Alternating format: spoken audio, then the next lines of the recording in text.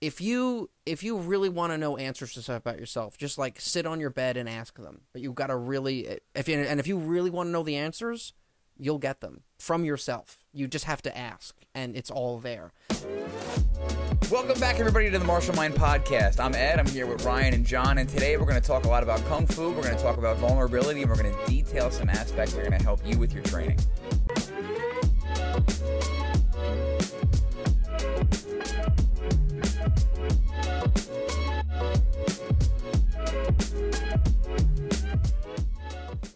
Yeah.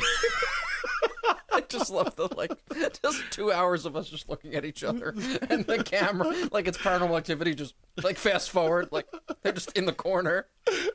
Oh, a terrifying movie. Traumatizing, I might even add.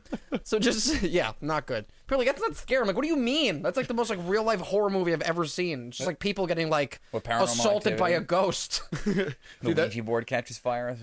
Dude, the word, dude. Mika, wasn't it Mika? Right? That was Yeah. the husband's name. It was like, I don't care if you're from the depths of hell. I have a camera, and he just gets like absolutely murdered. Oh my He gets God. murked by a ghost. a Great demon. first date movie, 100%. Yeah, absolutely. Absolutely. That's for those of us that were around during the that were of dating 2009 age era. in like 2009. Yeah. You're in your 30s now. Remember. What were you, like 12? No, I was probably not too far off from that actually. I was probably like 14. Back when Ryan's voice was, "Hi, it's Ryan. Leave a message." It's not that much. I have to really work to keep it. It's like Elizabeth Holmes, the girl from what was that company that got she was like extorting all the investors, and her like voice was not even what it actually was. No. one knows what I'm talking about. It was I can't. It was a girl who basically like defrauded a bunch of investors by like doing a technology company that like isn't. I think it was like either. It had to do either with like genome stuff or sequencing or something, and she just I know what you're talking about. Yeah, and she yeah. was like, I actually talk like this, and she just doesn't talk like that. Yeah, no, I've heard of that woman, like one of the biggest frauds of the century. Yeah. Wasn't like a senator that pretended to be Jewish also? Oh, that's what the hell's that guy's name? I haven't even been paying attention, but like he's just like, I think I'm Jewish, and they were like, "Wait a minute, no, you're not." I never said I was Jewish. He's like, come on. He's like, "I'm Jewish." Oh, what a repugnant statement, dude! But he was serious, Dude.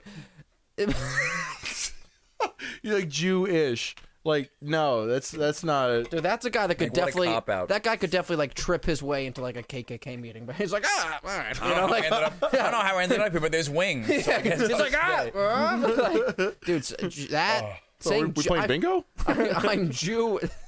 Ish. Dude, you could have said anything else and it would have been better. Like, you Yeah. could have just said another like racial slur and maybe it would have been better. They'd be like, no, that's not what I meant. Let me clarify. I meant I kind of just act like a Jew. Huh? And they're just like, no. It's like, all right. What makes you think that's okay? Yeah, Like, it was worth the try. Did he win too? I don't remember that. no, story. I think he was already holding office, and I think he might have also lied about like one of his parents being killed in 9/11. Yeah, he like lied about a bunch Yeah. of stuff. He like Yeah. lied about a lot of stuff. Bad much guy. Like, much like every politician for the most part. He was like not also on the far Black off. Hawk helicopter with like that when guy Biden from was- NBC yeah. who was like, I was on a Black Hawk. It's like, no, we were shot at. No, you weren't. It's like when Biden was like, I graduated at the top of my class, and it's like, but your grades indicate you were like a C student. He's like, that's the top of the class I was in. You're like in the bottom 4% of your class. You're not at the top of your But I class. had the best ice cream. I had the best ice cream in the whole class. Macadamia. Macadamia nut ice cream, chocolate macadamia. Do they even nut make that? ice cream. They do now. They should. Yeah, but you were also in a Ben and school. Jerry's You were going. also in like a school with 5 people and like a wood burning stove in the middle of it. So like, He went to the same school that like Abraham Lincoln went to. Like, Ye they're both, like, old, learning in a log cabin somewhere. ye old New Hampshire University. it was like I went to university back then was just like getting cholera. Like it was like you just got a disease and then got a degree. Like, here you Biden go. looks like an action figure that got left out in the sun for way too long. All the color left, you know. It's like one side is all faded, the other isn't. None of the arms work. Yeah, It's just exactly. The frozen joints in just place. nobody can fall off a bike quite like him, though. You know what I mean? That was graceful fall. I love that the Secret Service are like so like fuck him that they just let him fall off the bike, and they were just like, ooh. Shit, look at that, you know. Like none of them were like, "Oh, we'll help the president." They were like, "Damn." They're just waiting to see if they hear like glass break when he falls. Like, just like, I mean, it is sad. Like it is like, I mean, they're just like because it's such. I mean, clearly, of course, he wants to be president. And if he knows that he's president, I'm not sure. But I don't think he realizes. But I can't debate anybody this year, dude, I'm just not that up we to were it. just talking about that before. That is wild to me. That they're just like democratic process. They're just like, hey, let's have an exchange of ideas, and the president's like, no. It's like, what? He's Like, gonna pass. Yeah, well, you can't just pass on that. It's like, that's wild. Was he gonna have Kamala Harris come represent him? just come out just doing this? Oh my God. god! Please no! Please no! Is that a reference to something? Yeah, I think it was a video of her coming out on stage. It was just like her. She's like doing the Elaine dance. I gotta find that. She's like, I'm just taking the new skin suit for a walk. Like, just like an absolute, like she just has like dead black shark eyes. She's like, hi. And she's in jeans though, so you know she's a real person. Yeah, she's a real down to earth American. Super duper. I got relatable. Levi's on. Come on. You can afford. Give me all your social. You can afford Levi's. Eat the rich. Anyway, Dude, Levi's are not like. Once I became an adult, I'm like, wow, jeans are not cheap. no. It's like People used to have a pair. I know why. Well, it's like the Jocko Willink Origin jeans. They're supposed to like last a lifetime, but they're like $200 a pair. Oh Jesus! You're just I didn't naked. know You that just have, like, expensive. you just have like two like think about it. glued Like to think your about it. legs. Like there was an old thing about the dude like a worker can't afford nice boots, so he keeps buying cheap boots. But over the course of 10 years, he spent what he could have bought $17,000 on boots. one pair of boots for if he would have just saved it up. Right, and that's the case for buying quality stuff. Right. Yeah. So speaking of quality, we had a quality class last night. For sure. The test is coming up, and we have a couple people going for Black Sash. We're gonna have our second female Black Sash ever, who is a young lady, not even 20, I don't think, but a genuine badass, and it's gonna be getting her Black Sash and going away to college and still finding a way to train and coming home to train whenever she can. So we're very proud of her. I believe Lasher Adrian's son is also going for his Black Sash. Oh, he is? He may potentially be going for his Black Sash. And also my brother Blake is going for his Black Sash. So big moves. Blake is Puerto Rican Sammo Hung. He's just so funny. He is. He's Puerto Rican Sammo Hung. He's Puerto Rican Irish Sammo Hung. He's a big dude, but you can't sleep on him because he's a testament to like what mental fortitude can give you. Because even when he feels down on himself, he still shows up and he does the work as much as he possibly can. Yep. And he's come such a long way. He's like truly a testament to like where you can go. Yeah. Which is the point that I bring up. Sifu Leo in class last night, he had us like run a form, do mountain climbers, get up, do the next form, get down, do mountain climbers. You know, like so. It was actually less cardiovascularly detrimental than just like doing your forms back to back to back to back to back with no rest. But you still didn't get any time to really rest. You had to learn how to control your breath and catch your breath while doing mountain climbers. You know, It was pretty horrible. but the good horrible. But this is the point of the test. Is the test is going to be horrible. Are you going to let your knees touch the floor, or are you going to just rather? It's like the concept of like you're not going to do 300 super clean push-ups. But you're going to do 300 some kind of push-ups. You know what I mean? That's for sure. Until they tell you that you're done. It's not even so much so the fact that like you need to be able to do 300 push-ups. You need to be able to do at least like 100. But like, you know, you need to be able to push yourself for that time and not quit and give up. So it's more about the mentality of it. So he brought up an excellent point, which I wanted to touch on. That would you like to have a certain skill level? Would you like to be at a certain place, or do you want to be at a certain place?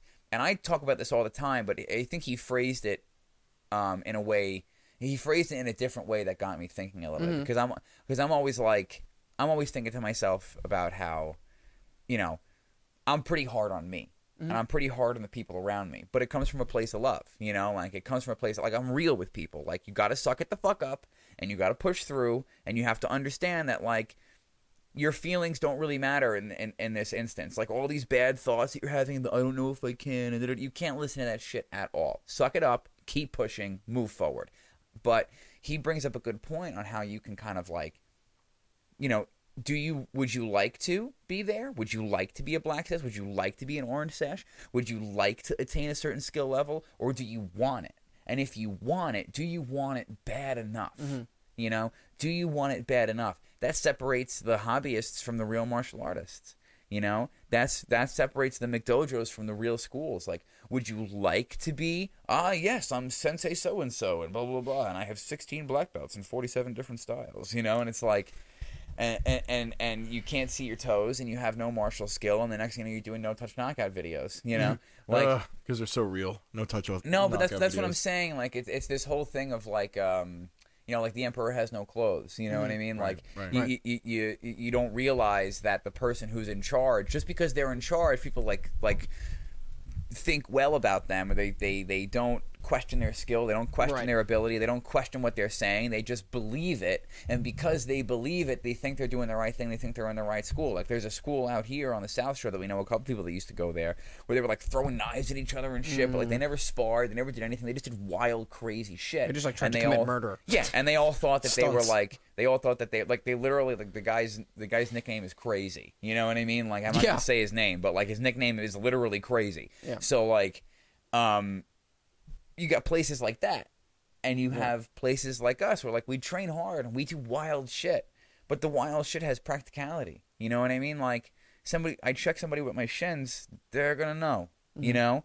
like I'm not the best fighter on the face of the planet, but I have, because of what I've been through and learning how to test and learning how to be a black sash, I have that push through, that don't give upness. You know what I mean?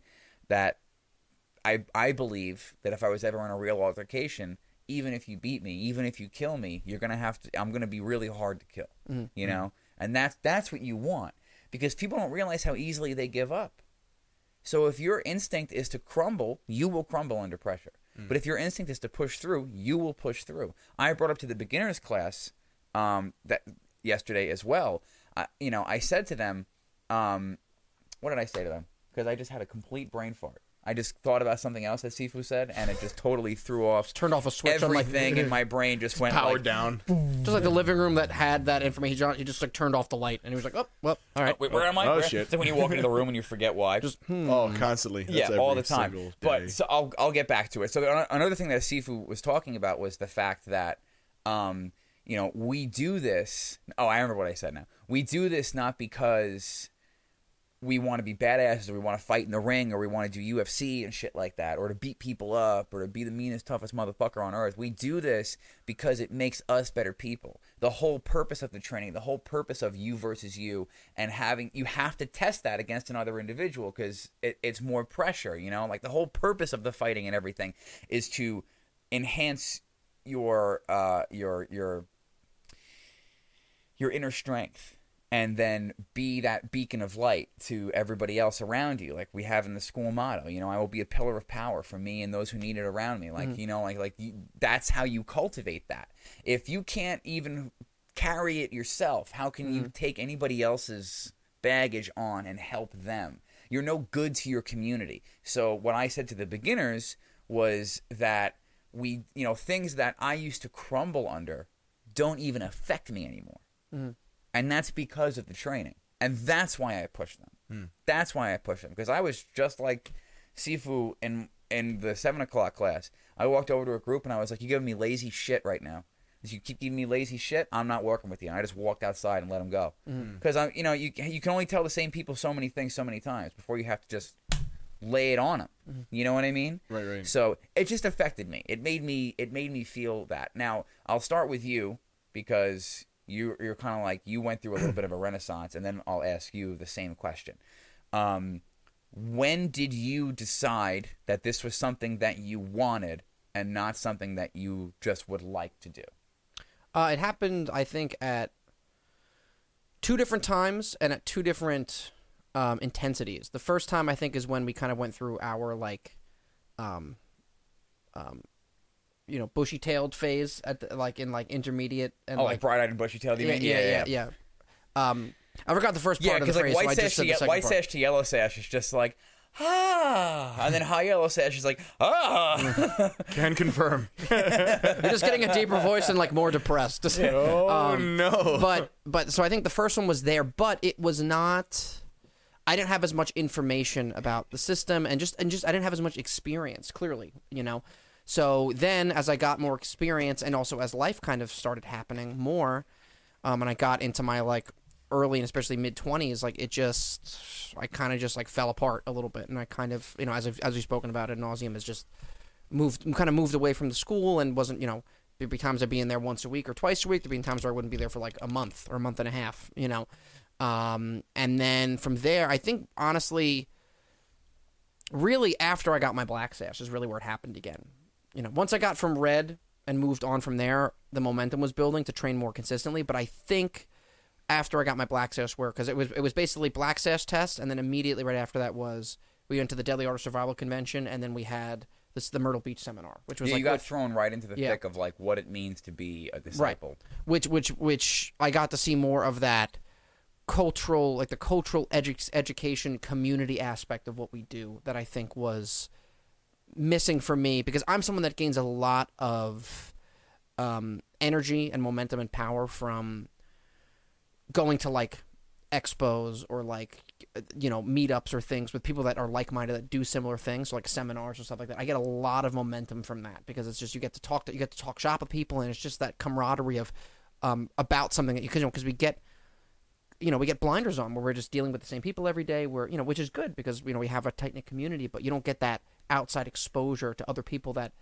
do similar things to what you do or do different styles, are still on that same wavelength. So I would say beginner level, and then also all the way beginner level and Black Sash level is really where it happened at two different times for different reasons with different levels of experience, and definitely this time is much more satisfying in the sense of I think it satiates parts of me that I didn't know were there earlier, where it was just like, this is exciting and this is cool and I'm going to fight, but we're like, now it's like it's much more of a mature, rooted lifestyle that I don't think I had the maturity to even accept if I saw it that way. Because we always heard about that, lifestyle, this, but you don't really understand that till you start living it. And a big part of it is maturity.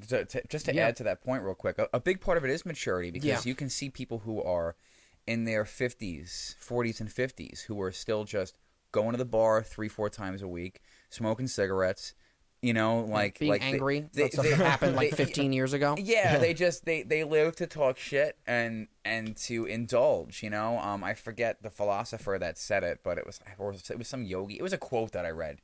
Someone said it. Somebody said it. It wasn't from my brain. That if we spend our lives seeking and running away into pleasure, the only shadow of ourselves that we'll ever face is pain. Because you are forced to face your shadow. You're always forced to face your shadow. There is the light and dark side. And you have to, we've had this conversation before, we have to acknowledge our shadow self. We have to acknowledge our dark side. But that dark side and how much weight it has and how much pain it causes you changes depending on the actions that you take and the lessons that you learn throughout your life. So the more that you fall back into pleasure, right? Yeah. Which is why I don't really agree. Like, I understand, like, the whole, like, social media, like, mental health around fitness and, like, it's okay to be bigger and it's okay to be this and you don't have to look at those people. And, like, that really helps people who are suffering from mental health issues. That really helps people who are just getting started. But when you're talking about achieving real skill, you got to bleed a little bit. You got to bleed a little bit. And you got to just accept the pain, Yeah, but to not to no. That was no. It's again, it's like what C4O was saying of like and this transcends and kind of can go into many different avenues of just what is it, the eyes can't comprehend or the eyes can't see what the mind doesn't know. So it's like you can look at the training and you can look at all this stuff and you can hear stuff that Qigong and Sifu talk about and all the teachers talk about and or things that again, when we were, beginners and, Sifu would say something in a seminar and you're like, that's pretty cool. But it doesn't have the same meaning and weight because you don't have the same, now it's translated differently. It's almost like it's a different dialect.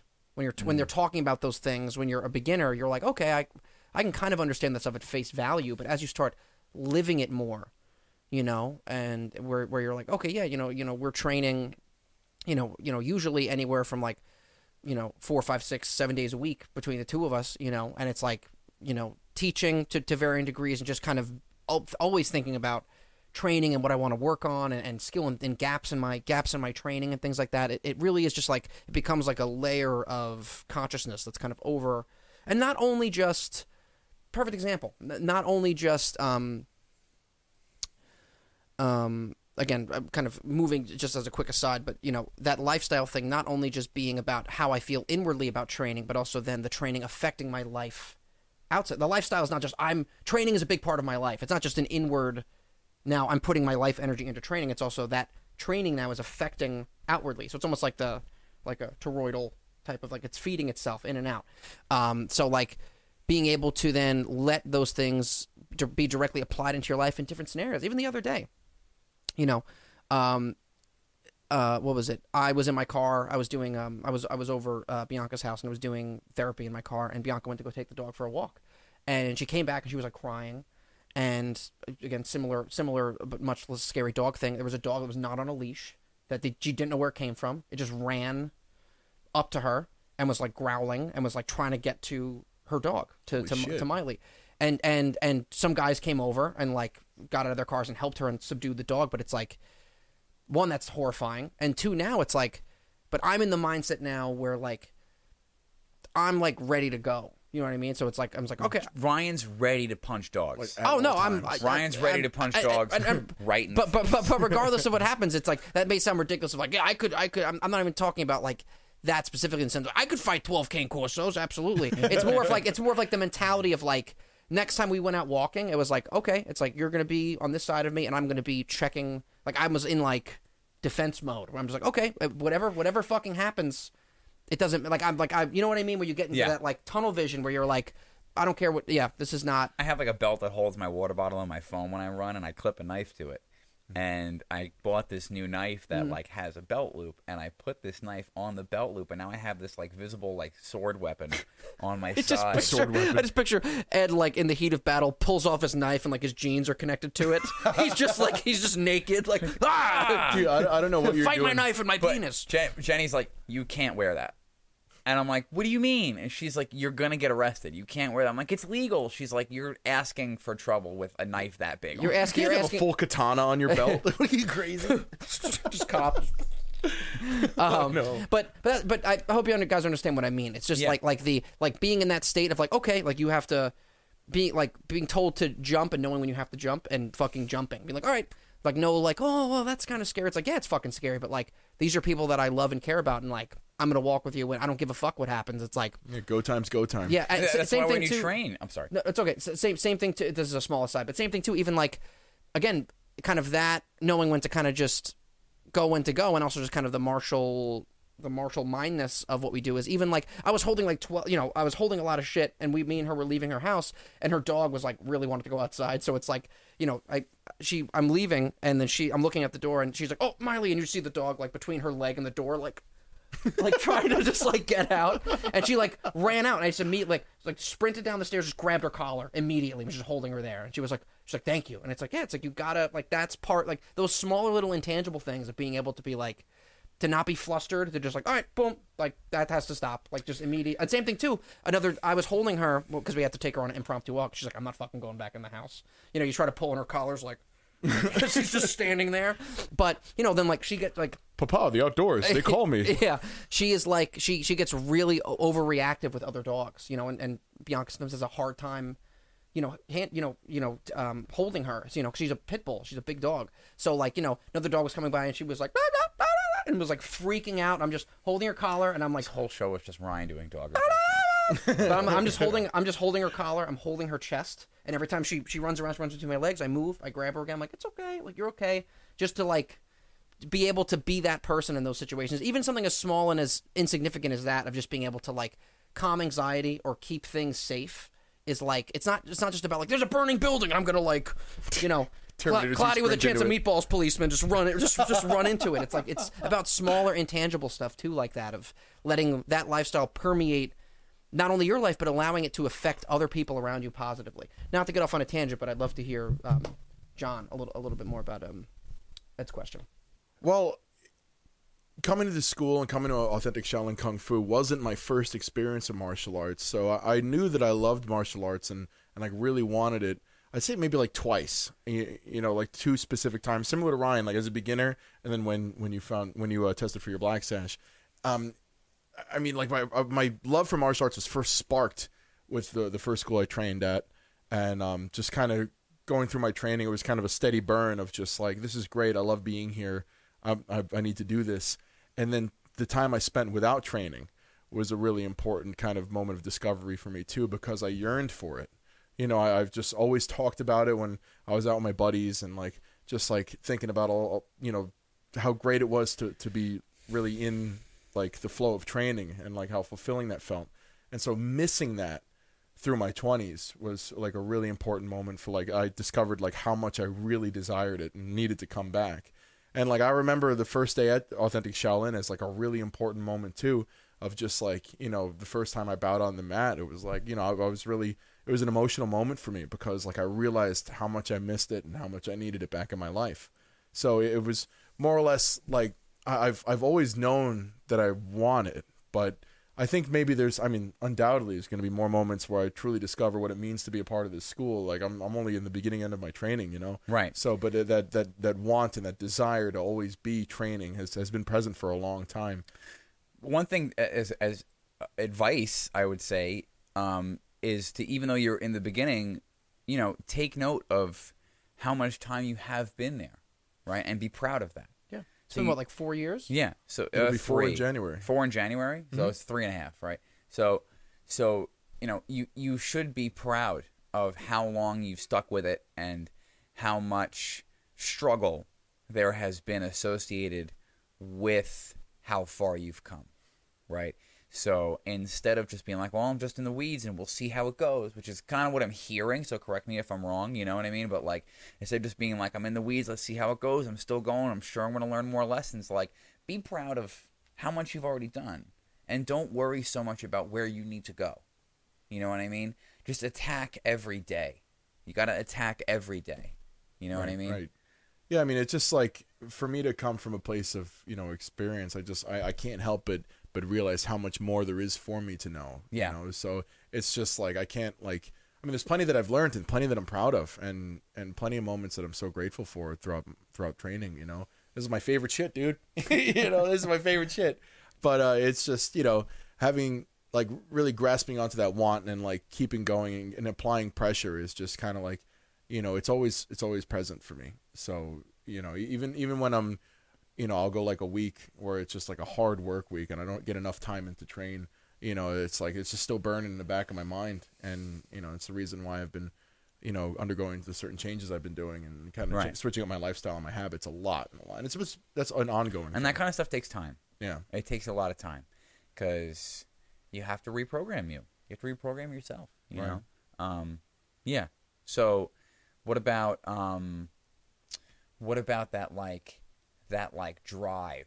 You know what I mean? Like, did you at a certain point, has that spark yet? I know it's only been 3.5 years, but like, has that spark yet ever like diminished and been refueled by anything? Oh yeah, I mean, there's been, like I said, it's mostly work that interferes. Where like I'll just be working like 4 or 5 nights in a week, and then like the only other nights I have are just recovery. And then, you know, during that time, there's more shit to do at home, and it's burning in the back of my mind. Like, I got to get back on the horse. I got to get back into training. Like, I can't be, you know, letting any of this information slip, any of the techniques and anything. Because like, there's like 1 or 2 moments in like getting back into the flow of things where it's like, how did I forget this? You know, like, how did I forget this one move? Like Tanakin 8. It's like, how did I forget?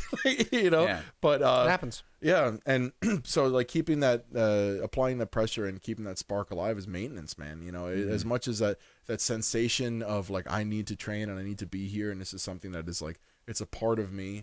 You know, like, it takes work to maintain that. And I can understand how difficult it must be to like, and for other people who like work overnight or have to travel, like how difficult it must be and how they can relate with you, like that you're still making it happen as to the best of your ability, even with like, you know, 4 days in a row in hotel rooms, working 12 to 16 hour shifts, staring at a screen the entire time and having your brain be applesauce. Yeah. By the time you're done. Right. You know? Yeah, it's certainly challenging. It's not conducive, definitely. You know, not having a day job, like working nights freelance is just.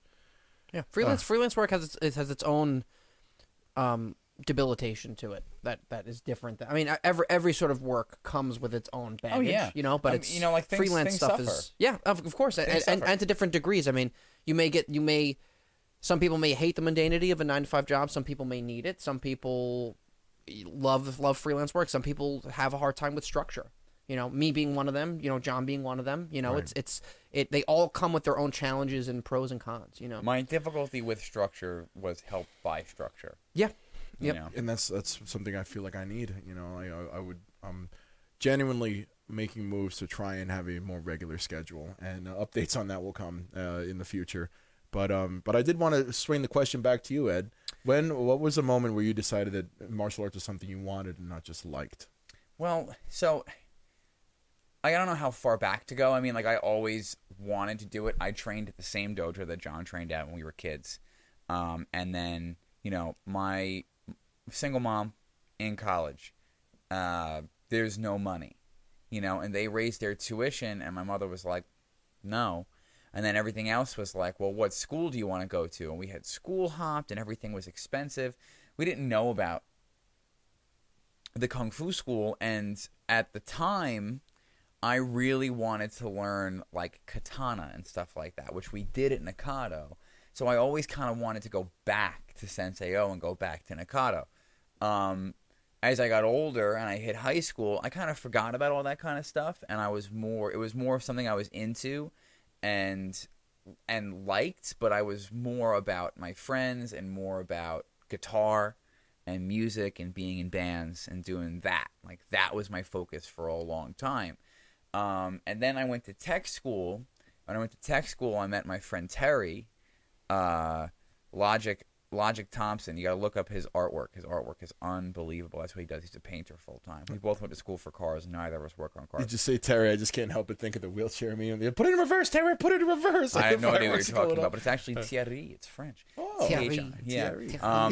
But yeah. So he's the coolest dude. He's like this really an incredible painter. Like, you really got to look at his work.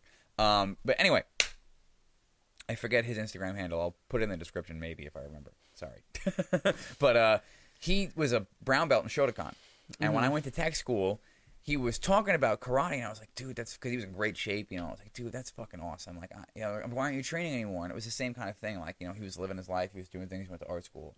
You know, art school, now tech school, trying to make his way, and it just wasn't something he was into. His instructor wanted him to come back and test for his black, but it was just something that wasn't in the cards at the moment, and then life kind of took him.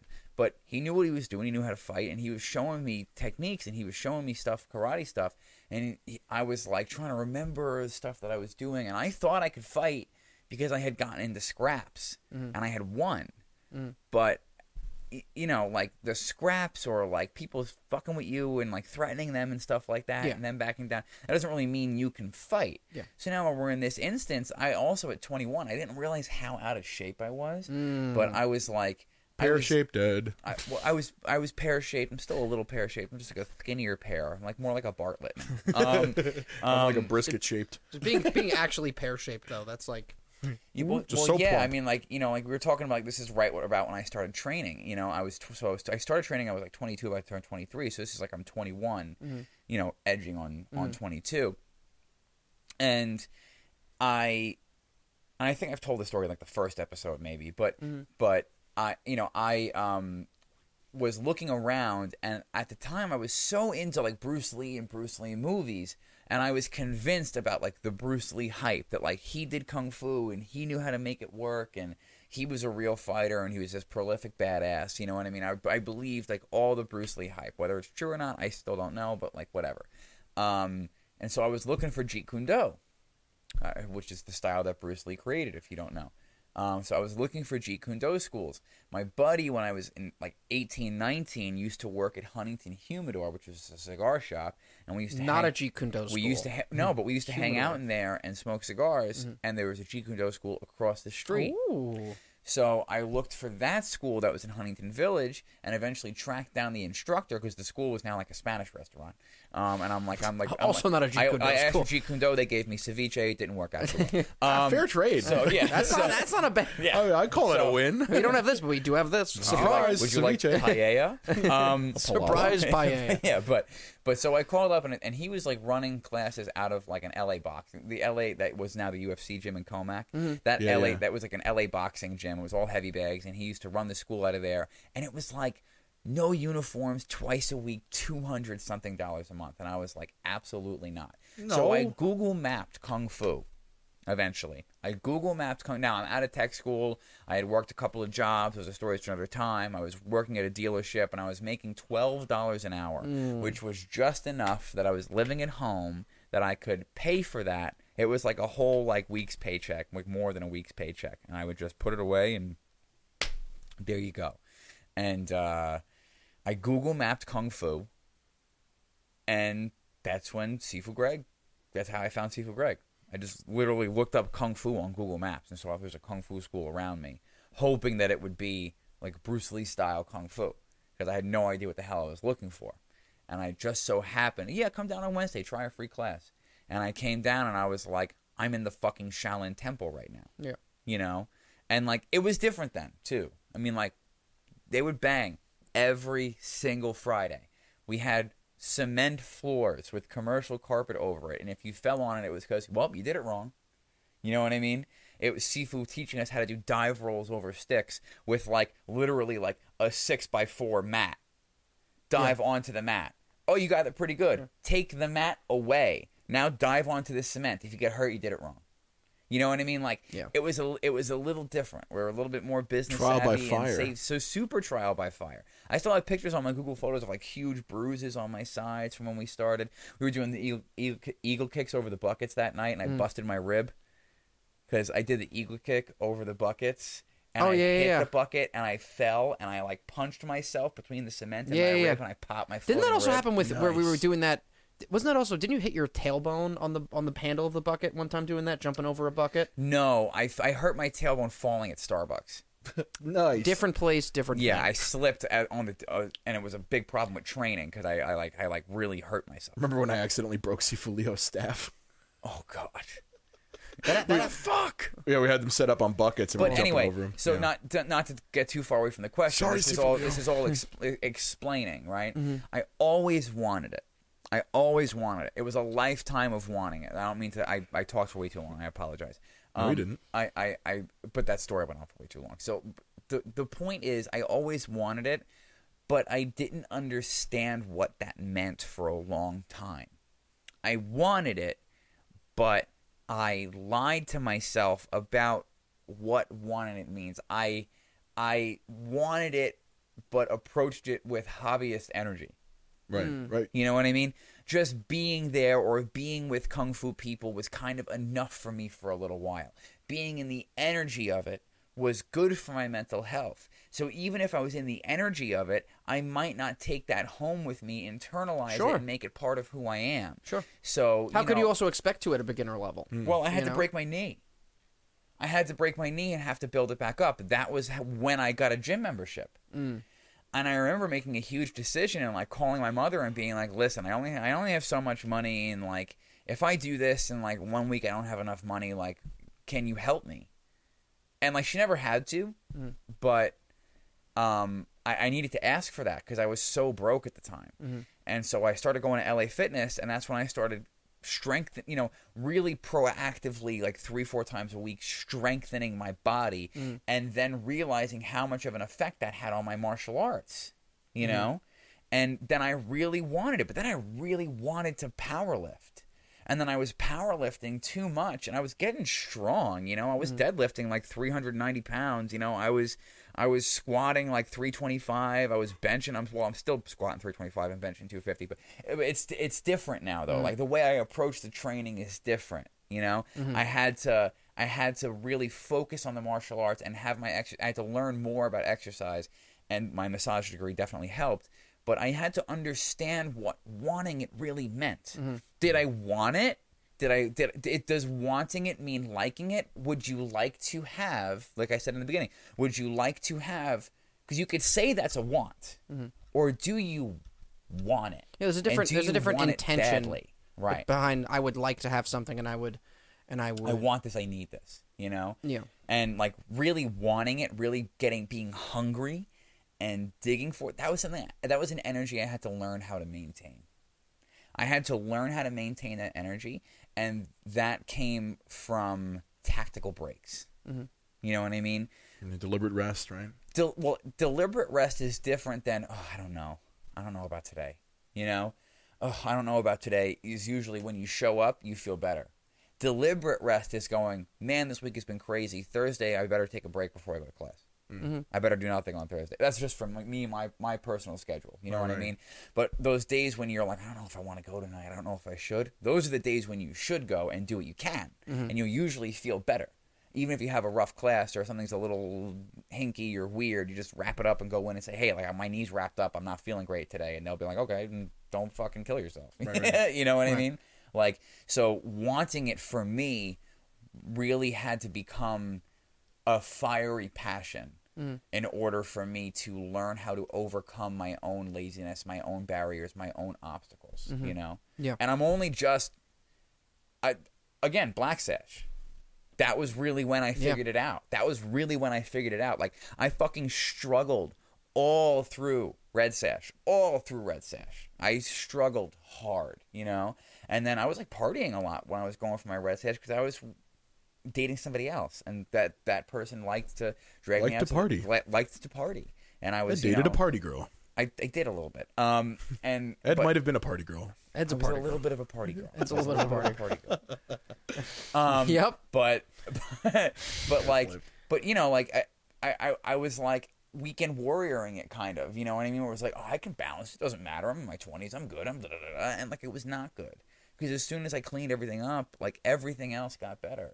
Taking supplements, vitamins, eating right, doing the right thing, making sure I'm training, going, oh, I only got half an hour. What should I do? I guess the best thing to do would be to go for a run. You know what I mean? Even though I want biceps. You know what I mean? Because that used to be like, I got 20 minutes. Let me just do some lifting. Some curls for the girls. It's not helping. It's not helping. Running is going to help. Cardio is going to help. Form work is going to help. Stance work is going to help. So you have to like think like, how do I make my day today efficient for my goals? And that comes through the hunger of really wanting it.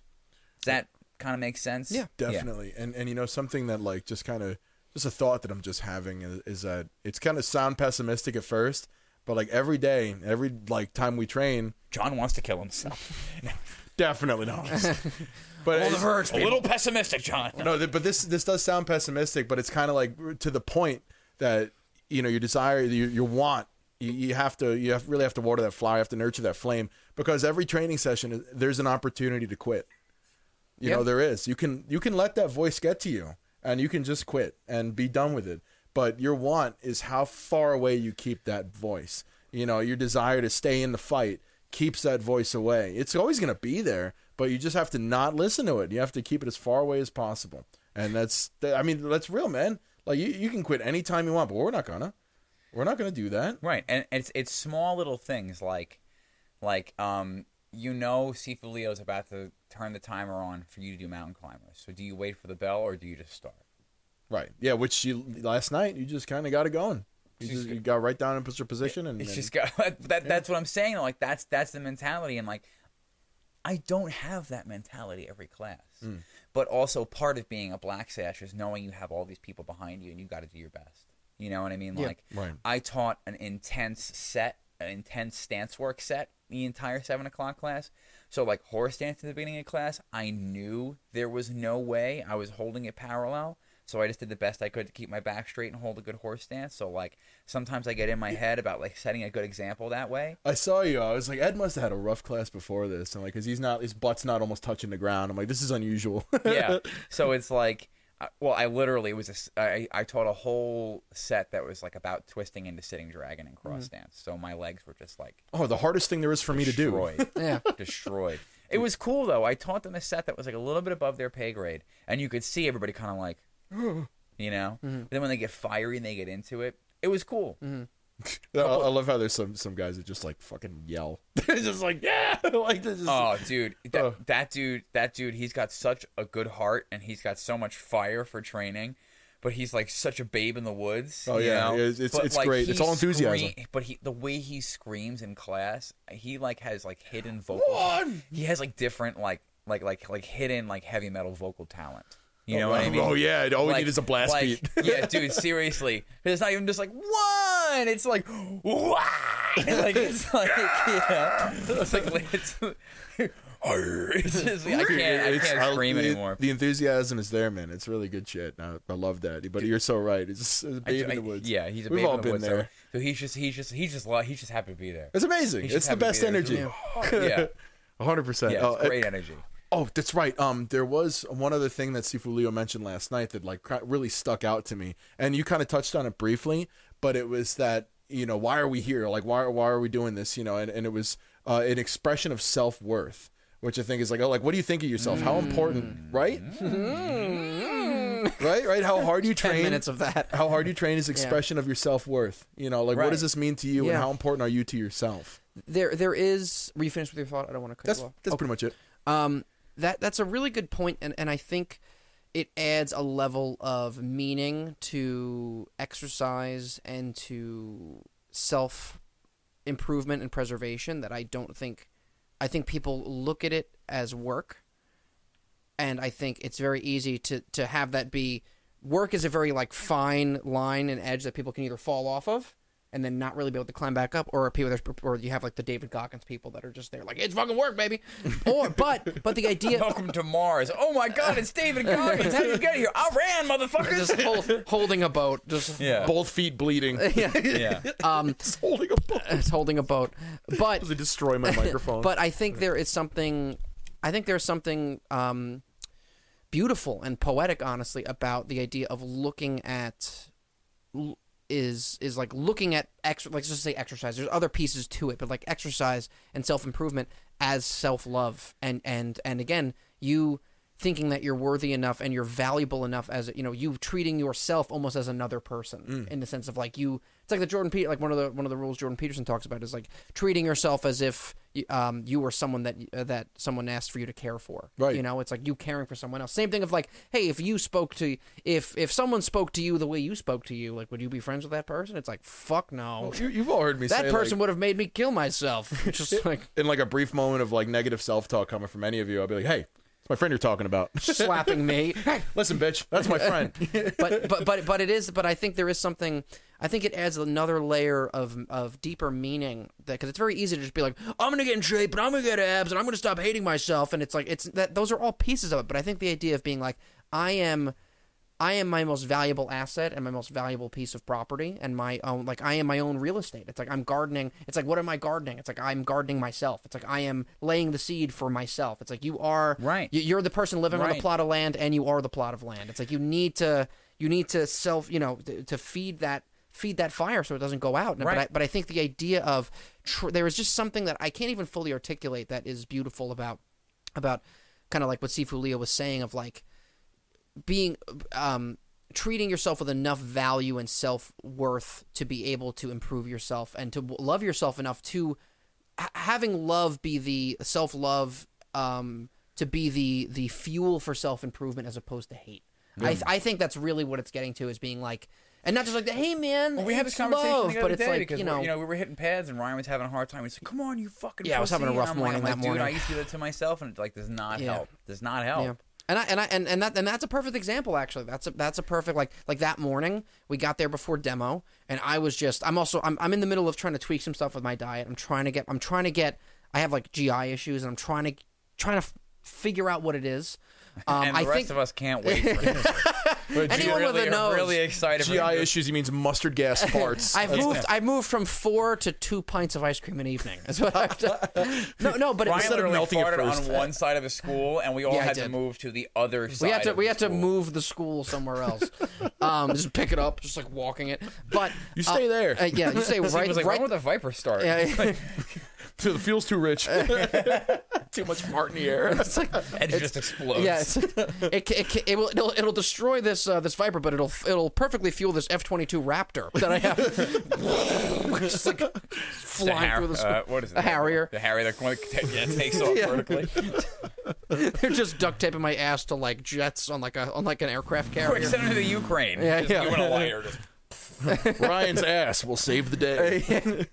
But I'm trying to hone that in and just actually try to like figure it out now. And again, Bianca's been a really big help with that, which is, that's one of the benefits of having a partner like her, is just to help provide structure and balance and kind of root in getting things done that I've had trouble with in the past. So being able to meal prep together and actually try to like, hey, like last week we did no gluten. This week we're doing pretty much no dairy and no gluten to try to see if it helps. But just to bring it back to that, as I got there that morning, and I just felt like shit. Like it was just like bloating, just like gas, fatigue, and I just felt horrible. And it was like, and also on top of the added frustration and thinking that it's gluten, and it's like I'm just not eating gluten that week, and I just feel the same, if not worse. And I'm just like, what? And so just like anger, Yeah. and I'm tired from the week before. Some days Some days you're better able to carry the weight. It's almost like you're holding like big buckets of water where you're able to Or balance like it. boats. Boats, And literal boats, and a chalupa, if you will. other times you're It's a boat. and other times you're weak and you're shaky, and I feel like sometimes that like life water gets on you and you're like fuck, and it's like that's how the day goes. You're just like wet and upset. When I was a mechanic, there was one time that I was doing an oil change on like one of those big like, well, you don't know. They're these big Mercedes engines. They're like 36 quarts of oil. And I put it in this basin. And, like, the thing with trucks is there's no lifts. So, like, I don't know if you see, like, how, like, Jiffy Lubes work. There's, like, a big bin. Or, like, have you ever been to your mechanic and you see it on the lift? They have this big container. They wheel underneath and that pumps out into something else. It does not work that way with big trucks because they're so big you can just get underneath them. There's, like, having lifts for them are very expensive. So, even a lot of shops only have, like, jacks. Or, like, if they do have those big lifts, there's, like, one. You know, depending on where you are, obviously. But I was never in a shop that like actually had like lifts for those enormous trucks. So you just get underneath, and I'm carrying 36 quarts of like black dead diesel oil. Oh, And somebody on the truck over here like went to flick the air hose to get more slack because they were stuck on their toolbox, and they flicked it, and I tripped, and you know, as you trip, your arms come up, and I just got doused Oh in no! fucking motor oil, and it got all over the shop. And everybody was like, "Fucking Ed, come on!" I'm like, "Me?" Like he's like, "No, somebody help me!" Dude, you know? that they're just, just like kicking you. that made me. You just got bamboozled, dude. Yeah. That's, Oh, dude, that's it was sabotage. in my underwear. Oh, It was in my underwear. Oiled I had to up change panties. I had to change into a new uniform and go commando all day. Jesus dude. Christ. No It's like bueno. the shower that night when I got home. Pretty sure I went to class that day too, and it was just like, Oh. I'm sorry, I smell like diesel. Like, Dude, you got to get the scrubby boy out the. when I used to wear my blues, the collars on rotating all my blue scrubber. uniforms were black because I would just come straight from work. Yeah, Word. I remember that. Anyway, And but, it had yeah. a certain level of mechanical soot on him during the day. At all It's times. what happens. Look at Ernesto. Ernesto works on cars all day. His hands are stained. Yeah, Even literally. when you wear gloves, your glove rips and you're in the middle of a job. You just keep going a lot of the time, you know. But I think that this is a great point and segue into talking a little bit about vulnerability, which Ryan had prepared some thoughts on what it means to be vulnerable as a man and a martial artist. Yeah, I think vulnerability is one of those things that I think gets tossed around a lot as either it's very polarizing. It's either from each side, either looked at as overutilized and essential in a way that I think breeds lack of self-respect and weakness in a way that's debilitating for the individual, or on the other side, it's like, you can't be fucking weak at all, and it's just like, and it's completely cut off, and there's no integration of vulnerability in a very healthy way.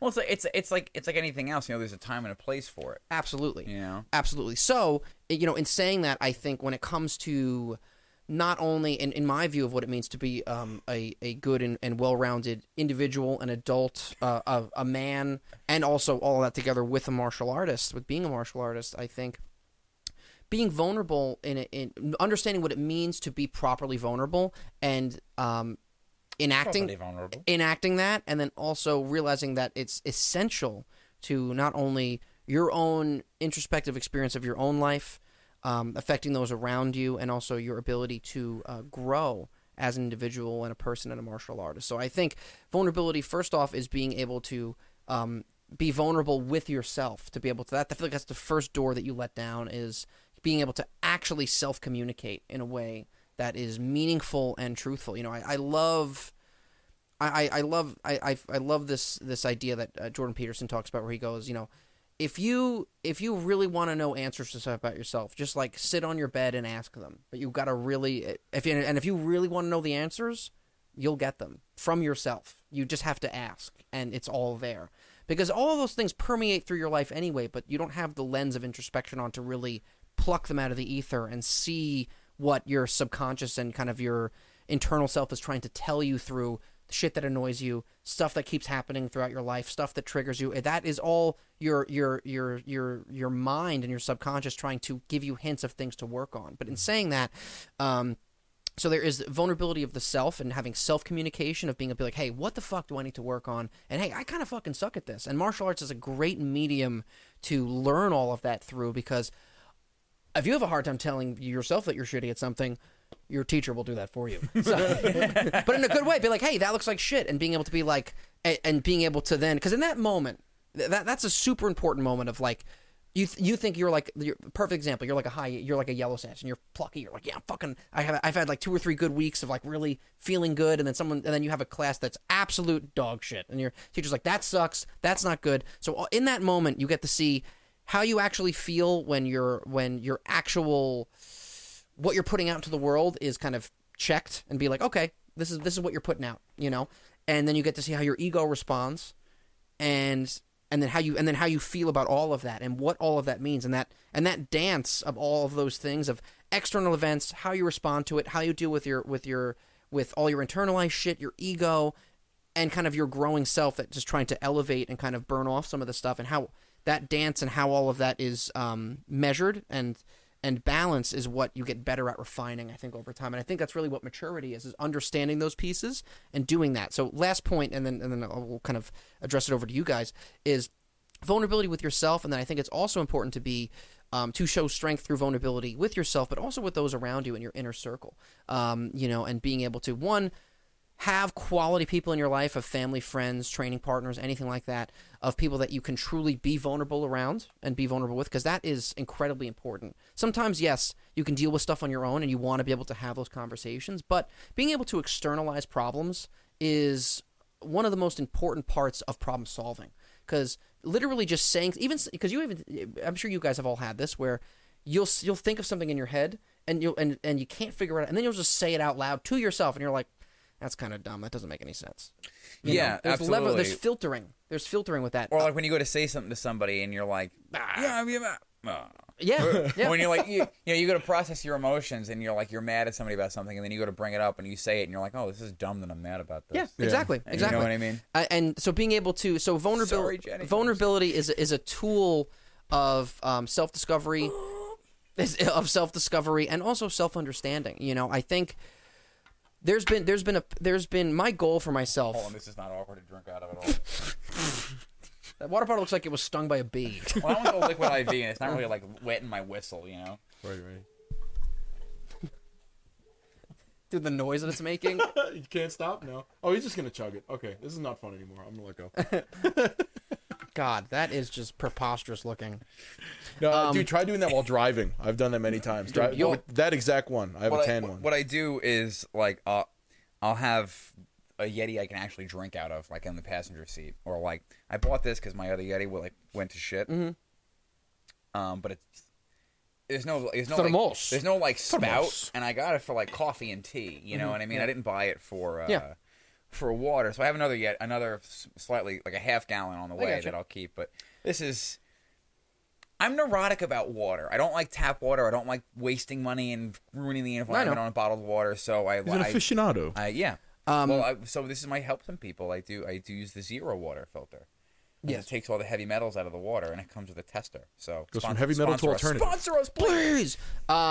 So having a group of people around yourself that you can trust to be vulnerable with, I think is super important as well, because just in general, having that having that ability for yourself and to be able to express that to other people, allows you to truly grow. Again, if we're just talking through the realm of martial arts will expose all of your weaknesses, all of your vulnerabilities, not just physically, but especially mentally and emotionally. What the main thing that, like, yes, being a Black Sash and getting to Black Sash is a lot about your physical ability, but it has equally, if not more, to do with your character. That if your character's not properly developed over that time, you won't even be in the school to test for your Black Sash. And that's just, I feel like there was a story recently. I forgot one of the Navy's. There was a Navy SEAL on a podcast, and he was talking about how they were doing the swim test in the pool. It was like 25 meters there, 25 meters back, underwater. And one guy jumped in the pool, sank right to the bottom, walked all the way one side, walked all the way back, and came up like gasping for air. And people were like, "What the fuck were you doing?" He's like, "I don't know how to swim." And he's thinking, he's like, this, and people are gonna think like, this fucker came to like the most water specialized special operations unit in the world, and he doesn't know how to swim. And the guy was like, no, that's not a problem. It's like what I want is your mindset to be able to walk across the bottom of the fucking pool, not knowing. We can teach you how to swim. That's the least of our fucking problem.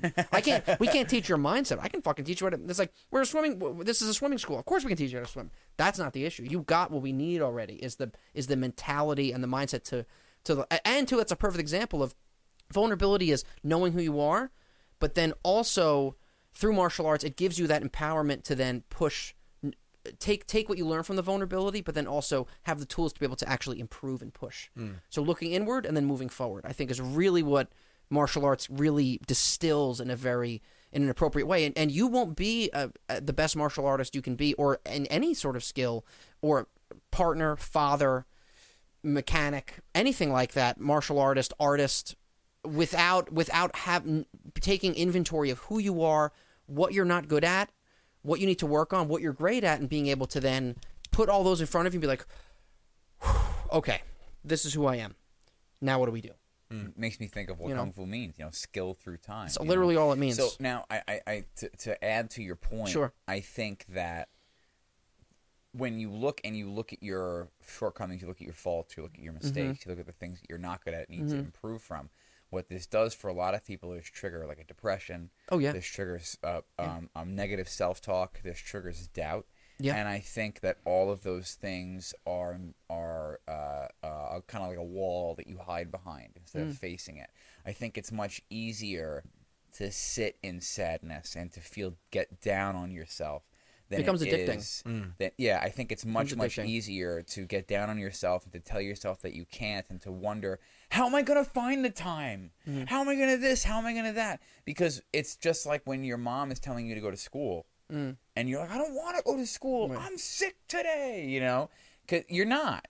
You just don't fucking want to go. Because you know that you're going to go, and then when you're there, you're going to have to do work. And then the work is what you avoid, because the work is unpleasant.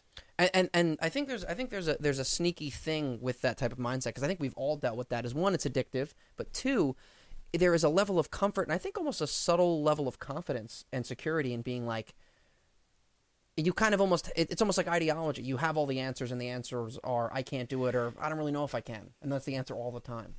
So there's a level of you don't need to push because you have all the answers already. So there's kind of, I think, almost a subconscious or subtle level of confidence and security that comes with feeling that way.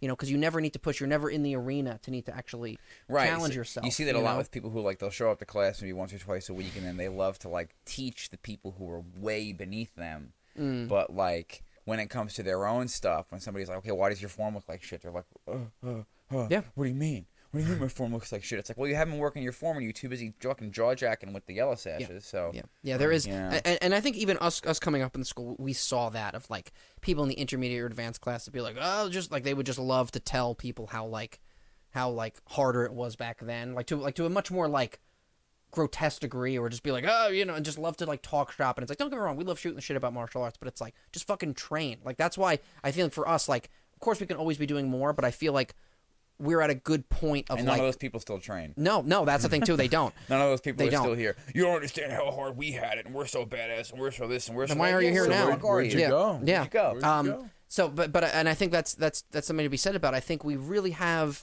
and we can do it. I think there's always more to push with this, but I think we've reached a nice. We've gotten into a nice groove of kind of just putting our heads down and just kind of training and just kind of dealing with those little. I feel like that's the thing. We don't realize how good we've gotten at kind of taking the arrows in the back because we get used to it, of just the day-to-day bullshit. Again, what was it? We were talking the other day after demo. We basically, Sifu was kind of observing, and we were basically teaching the two groups of semi more advanced line dance players and beginner line dance players. You were working with the beginners, and we were literally just doing footwork drills and basic movements and short bows and long bows and stuff with hula hoops to get the understanding down of the lion head. And I was working with people who've been in tail that were going to be in head, and being able to and then we were off to the side, and we're like, man, can you imagine white or yellow sash us walking in while we were doing that? That's wild. And it's not even an ego thing. It's just man, to think to be proud of where we were to where we are now. You couldn't even imagine us doing that. It's crazy. And it's important to take inventory of those things and not to. You got to keep your head down for most of the time, but be able to lift your head up and kind of just come out from swimming of kind of the day-to-day drudgery, which is important, and just be oh, this is fucking cool. Yeah. I mean, go ahead, John. I was gonna say, just to even go more deeper into the idea of vulnerability and the benefits and the importance of it, is that vulnerability can even go much more deeper in that when you're vulnerable, you're allowing yourself to be affected by the outside. So you're essentially opening yourself up to learning and to being affected. So if you're not Just vulnerable, needs to change. right? Exactly, it's eliciting a change. So if you're Right. not vulnerable, you're walled up and you're closing yourself off from being affected from outside forces. So it's impossible to learn and to change True. and to grow in any way without allowing some level of vulnerability. Because if you're not, if the things that need to change aren't becoming vulnerable to the outside, nothing's going to happen to them. It's You a know, really good point. I think in It's a your really good I think point. in your original write up, Ryan had Ryan wrote that thinking vulnerability is a weakness is a weakness. Yeah. And I liked that point. That's him, not me. right? Because That's if you him, not don't me. allow vulnerability, nothing good happens. You know, you can't change anything without us saying like, "Hey, this is something for me to learn." That in of itself is saying that, you know, there's something I need to change within me. I need to learn this. I don't have enough information. I need to expose myself to this information and allow it to affect me. And now it's one thing to say it and another thing to actually do Yeah. it. You know what I mean? And I think that No, be please, quick. please. And you know, I think that being vulnerable is difficult because we're taught that you know, as men we need to be stoic. Especially men. But I think, you know, especially like I can't speak from any other perspective other than that of a male, you know. But Being a like, gingy boy. from my own perspective, you know, like this ideology that like men don't cry and men don't this and men don't that. Like being vulnerable doesn't mean being overly emotional either. You know, being vulnerable doesn't mean weakness. Being vulnerable means tactical vulnerability. You know, like if I'm injured, you know, I used to tell everybody when I was, I'm tweaked, so I can't do this right now, and da-da-da-da. But then I realized, like, I'm portraying weakness, and I'm already giving into my injuries, and I'm teaching the people who are underneath me to do the same. So I stopped telling people when I was tweaked and when I was injured, and I just started, like, making them do shit. Yeah. You know what I mean? If I had to teach the kids class from a chair because I tweaked my back, so I didn't go to the kids like, oh, my back, and I can't do this, and I can't do that. I would look at the kids and be like, show me a butterfly kick. Why are you doing it wrong? Because you know how to do a butterfly kick, so show me the kick. You know, like... do your form. All right, let's go. And you learn how to portray that energy as an instructor. I probably just really peaked my microphone out. Clipping. Yeah, but you know, like as an instructor, you know, like you can't feed into that too much. Only around even Sifu, you know, only around his inner circle and like people like us that he trusts to let know, like, hey, like I'm not feeling great today. Yeah. I need your help. You know, but you don't just go and blab that to the entire school. So it's like, you know, who am I most emotionally vulnerable around? My fiance. I'm most emotionally vulnerable around you guys and my fiance. But even then, more so her than you guys. Sure. You know, Sure. like There's a different level of intimacy that there's comes a different with that. level of intimacy. So when it comes to being vulnerable, it doesn't mean that you need to be vulnerable all over the place and Right. open yourself up Right. and trust everybody in the world Right. because It's not an on-off. It's right, not a binary. not everybody is going to be on your side, and some of those people are going to use that vulnerability against you. That does not mean that you need to not be vulnerable Right. or to shy away from vulnerability or to view people who are portraying vulnerability to you as weak people. Right. It means they trust you enough to show you Right. their vulnerability, and that's something that to be cherished and nurtured and to Yeah. honor. I that can they're coming show to you the world. shining, shimmering penis. That's what that song was about. Come on.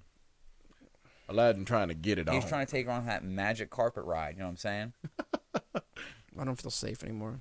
Neither does Jasmine. That's yeah. You know what? Yeah. If I was in, She's like, fuck, I'm in the ionosphere with this asshole. No oxygen and no barriers. This is bad. just She's very vulnerable at that moment. she's just getting her neck breathed on while like an SR-71 Blackbird goes by, like just like dude, you're like 80,000 feet in the air. I like, saw fuck. Aladdin on Broadway, and they went to this whole. They would do that whole thing, and then there's a projector in the background, like showing like all the places Yeah, that they're going, yeah. and then all of a sudden it was the Earth, and I'm like, are they fucking suggesting that they're in orbit? Are they just right holding now? their breath? Like what's Was Aladdin the first man in space? Yeah, like seriously. Nuts. just frozen, swollen corpses? He's just got Yondude. Yeah. Oh, Mary Poppins, yo. Mary Poppins, yo. Do I look cool? Yeah. Traumatizing. Is he cool? Yeah, he's cool. I'm Mary Poppins, Mary Poppins. Is Mary Poppins cool? Yeah, he's cool. It's so funny. I go ahead. Sorry. Oh, I didn't mean to cut you No, off. no, I was please, going to switch over to, I think it might be time for us to try. Oh God, what are we getting tired? This, well, you mentioned you wanted us to do it on camera. These are smelling I salts. thought we'd start the episode like that, but I completely forgot about that. All right, so be vulnerable. God. Speaking of vulnerability, vulnerable to ammonia. So basically, I'll show you how it works. so I work in a powerlifting gym. I know how they work. You give it a little shaky shake. so this stuff belongs under your kitchen sink, and we're gonna put them in our nose. In our nose. This is an adrenal stimulant. I fucking bet it is. I use this before big lifts because it makes your whole nervous system go wild. Woo! It sure does. We're ready to do another episode right now. You gotta get in there. Yeah, not that close. Yeah. Dude, you went. That's what you need. You gotta get in there. You went right for You gotta be vulnerable. The You gotta get in instructions there. actually say to start a full arm's length away, but Ryan, do it as you will. Get in there, bitch.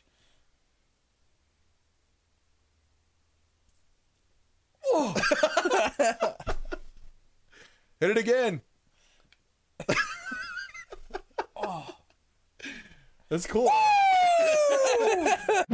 So there's a wonderful individual that we train with in the Tai Chi class who is an excellent example at like what it means to really like hone that male spirit and to be vulnerable, because like, you know, I love Matt because he like clearly like types all his stuff on Facebook and just puts it out there. You know, he just like puts what he's thinking, what he's feeling out there on Facebook to like his friends, and it's not like he's got like a following, you know what I mean? But it just his thoughts and his feelings, and like that to me is a great example of vulnerability, because he just like learns a lesson and it's just like, hey, I had this thought, and he just puts it out there.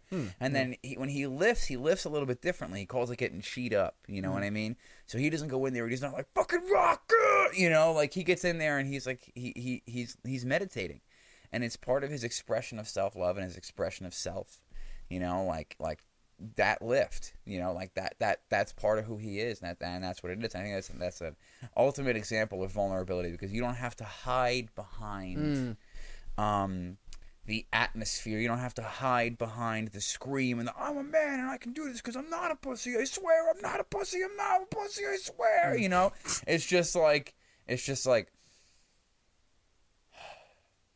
can do this, and then it comes up. You know, and I started adopting that principle in my lifting, and I don't get hurt as often. And I think what's important to say too is it's like even there's something to be said about like, again, the people that are like, I'm a fucking man, I'm fucking, you know, it's like they are like, I feel like when you are the thing that you want to be, you don't have to say it. Right. When you say it, you probably want it. Yeah, that's probably what it is to a certain degree. Not, but like people that are like that, where they portray, they have this negative self perception of them, of like this not vulnerable. Because the weakness of not being vulnerable comes from a problem of self perception, self acceptance, and self love. That's been the main thing. I think I meant to say this earlier. Was my goals for myself have definitely changed. Like I feel like each year, every couple of years, I kind of like sit down and I'll pray, or I'll kind of like talk to God or any, you know, Satan, that high that Moloch, the owl god, whoever's answering, really. And I feel like I kind of have these intentions for myself, you know. And recently, in the last year or two, it's been much more of like just literally just wanting to understand myself better. Understand different parts of myself, accept them, and love them. That's been the main thing that I've been just really trying to like have this real push for self-understanding, integrating those things and being okay with them. Because parts of myself and and things that I struggle with, that I'm not okay with, you know, that I wrestle with a lot. That so I think, but back to that point though of like people that project that. It is just that. It is projection. It's not there. It's not real. Right. You know, and it comes from this feeling of lacking and this thing of like, I'm not going to be weak because men are weak, and it's like it's a misunderstanding. It comes from misunderstanding. It's ignorance of yourself. It's ignorance of what it means to be vulnerable, and ultimately leads to the thing that you don't want, which is weakness in that sense, in an ultimate sense. Yeah, I mean, just like you were saying, you know, the people that if you are what you say you are, you don't have to say it, you know. And people that are putting up that facade, they're lying to themselves. Yeah, and they're trying to convince them. They're trying to convince you and them. Right, and you know, like I said, when you're not vulnerable, you have those walls up, and that's just another aspect of that wall being put up. It's like, look at how cool I am. Look at this image that I'm giving you while hiding behind. Look at you, like holding their neck. Look at this. Yeah, it's just like that's This is meant to be like not really grabbing the neck, but we can totally do. Oh no, I was just I went right to there.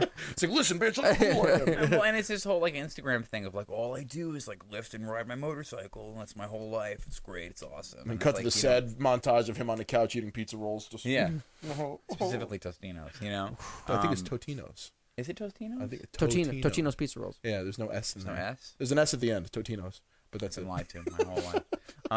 There's that one S at the end. Bagel bites, fuck it. Whatever. Oh, bagel bites are great. But yeah, so I think that it is something to think about, to be able to be vulnerable around the people that you love and the people that you trust, and be vulnerable with yourself. Because remember, you have a relationship with you. Yeah. Because this vehicle and whatever this consciousness that we have is, they're together, but they're separate a little bit. You know, you close your eyes and you go to sleep, and it's not your body. That's you processing all your stuff, you know? And that internal voice, that conscious, that spirit that talks to you, whatever it may be, like, you have to have a good relationship with what's going on inside. And you have to have a good relationship with yourself. And you need to be able to be vulnerable with yourself as well. Because I think that's a big part of it too. Because people like to put their walls up internally, and they don't want to be vulnerable. It just bounces off the armor. It just bounces right off the armor. Any thoughts that could eventually be painful yet provoke growth. You know, they can deflect from that. That's when you get that like I'm a big man attitude. You know, and I think that it makes it, especially like in a challenging martial art, your body and your mind are going to be challenged in big ways. And for me, vulnerability and being able to be vulnerable, it comes to me through spirituality. And we don't want to alienate anybody, so we don't often like get really deep into spirituality, but there is a spiritual component to Kung Fu. You know, it's Lo Han Chuan, it's the enlightened fist, our system. Like, it's the Tai Chi and the Qigong are just as important as the workouts and the externals. And a big part of that is because it forces you to be alone with you. And that's why class is great, because class is really easy to just like be in class and just be in the moment and not think about anything else. But it's so much more important to find 5, 10, 20 minutes on your own to either show up early or to go in your backyard or do whatever it is, to practice that and be mindful and just sit and just be. Or even sometimes just walk around the house and talk to whatever you identify God as. You know, whatever you think that is. Just what it doesn't necessarily even need to be this whole like, okay, I'm gonna light my incense and do my candles and do my ritual and have my altar. It's like sometimes I talk to God and I'm like cleaning. Yeah. I'm like, what's up, God? It's me. You know? And like whether that's I'm really talking to somebody or whether it's just me talking to myself or whether it just makes me feel better, I really think that point is moot. I think it's just about being able to have that kind of internal dialogue, and whether you get an answer back or not, or whether you feel like you're a religious or a spiritual person and you are praying or you are talking to something real and tangible for you, then that's great. Do that. If you don't believe in anything, then have that conversation with yourself. Talk to yourself. You know, maybe not in public, but talk to yourself at the bus stop screaming. Have that conversation with yourself. Have that conversation, because sometimes sitting and meditating can just be noise if it's too messy.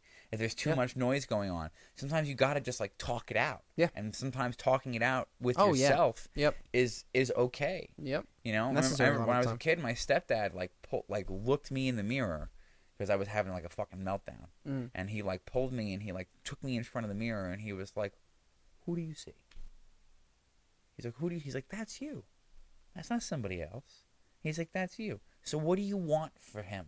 What do you want for that guy? Right. What are you gonna do to get that guy where you want him to go?" Yeah. You know, and that was a powerful moment that my stepdad and I had. You know, that was like a really powerful moment because he's like, I'll never forget that, because he was just like, it was one like he's not often like that, where he'll just be like, "Come here," and he was very much so like, "Get over here and we're gonna talk," you know, like I think I was like 16 or 17, you know, and transformative, really, because it's like really you're looking at yourself, that reflection, that's you.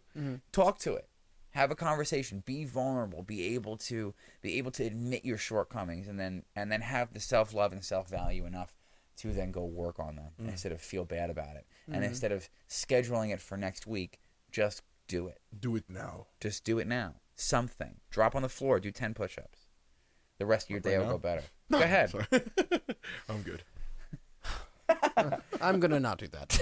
We're on camera, Ed. We could do that later. I know, but I'm just kidding. yeah. But you know what I mean? Like, drop on the floor, do 10 push-ups, and then as you're going throughout the day, you know, like just you'll find more time for things that are good for you. It's like it's not even the act of like having huge pecs and like proper activation. Like, you're not doing 1,000 push-ups, you're a pussy. It's like like these small acts of doing the right thing for yourself. You know, Yeah. like when you make your overnight oats and you take them with you. You did that for yourself. You know, you made something the night before because you're setting yourself up for tomorrow. Yeah. With some plant-based protein. You're such a good boy. Right. Not a good move. literal moon sand, but that's okay. Yeah. Oh. Moon But- sand. Yeah, so outside of Ryan's bad vegan overnight oats, does anybody have anything else we want to add? I loved this episode. I thought this was a great Yeah. conversation. I thought this is No, I awesome. thought it was This is a really good good. time. I think all our bases Guys, are we got some covered for me. we got some new Discord members. The numbers are growing. Woo! So you know, I don't want the Discord to be me prompting conversation all the time. I don't want the Discord to Somebody be get in there and start people. screaming. I want people to talk to each other. Just I want people to bathroom give mirror each other selfies. advice. I want people to send your videos that you want, and because you have to pay to be able to send videos, and we pay for the Discord. So, you know, send videos to the Martial Mind Podcast at gmail.com. If you would like us to put something into the chat for everybody else to see, if you have videos you want to post and you're not a Discord Nitro member, send them to our email, the Martial Mind Podcast at gmail.com. I'll download them onto my phone and upload them to the Discord for you. Tag us on even, social. even like Upload a it to small Instagram. thing of like you guys like training, you know, like like doing horse dance, Yeah, or doing just something. Keep the Yeah. community motivated. So definitely email us that stuff, guys. We got T-shirts and hoodies still on T-Fury. Go to our link tree. We're looking into a website. We're looking to do a whole huge social media rebrand. So stay tuned for that. You know, like, subscribe, share it with your friends. We really appreciate all of you. We hope you guys got as much out of this episode as we did recording it. Happy training. Be on, everybody. Yeah. All right. Well, thank you to all of our Do that followers. backwards. Put your hands. Oh, sorry. I did actually do that backwards. My bad. it happens. It's okay. I'm just a lefty and I'm a little weird. So, aren't we all? But yeah, so. Alrighty. Well, thank you to all of our listeners. Thank you to all of our followers. And this has been the Martial Mind Podcast.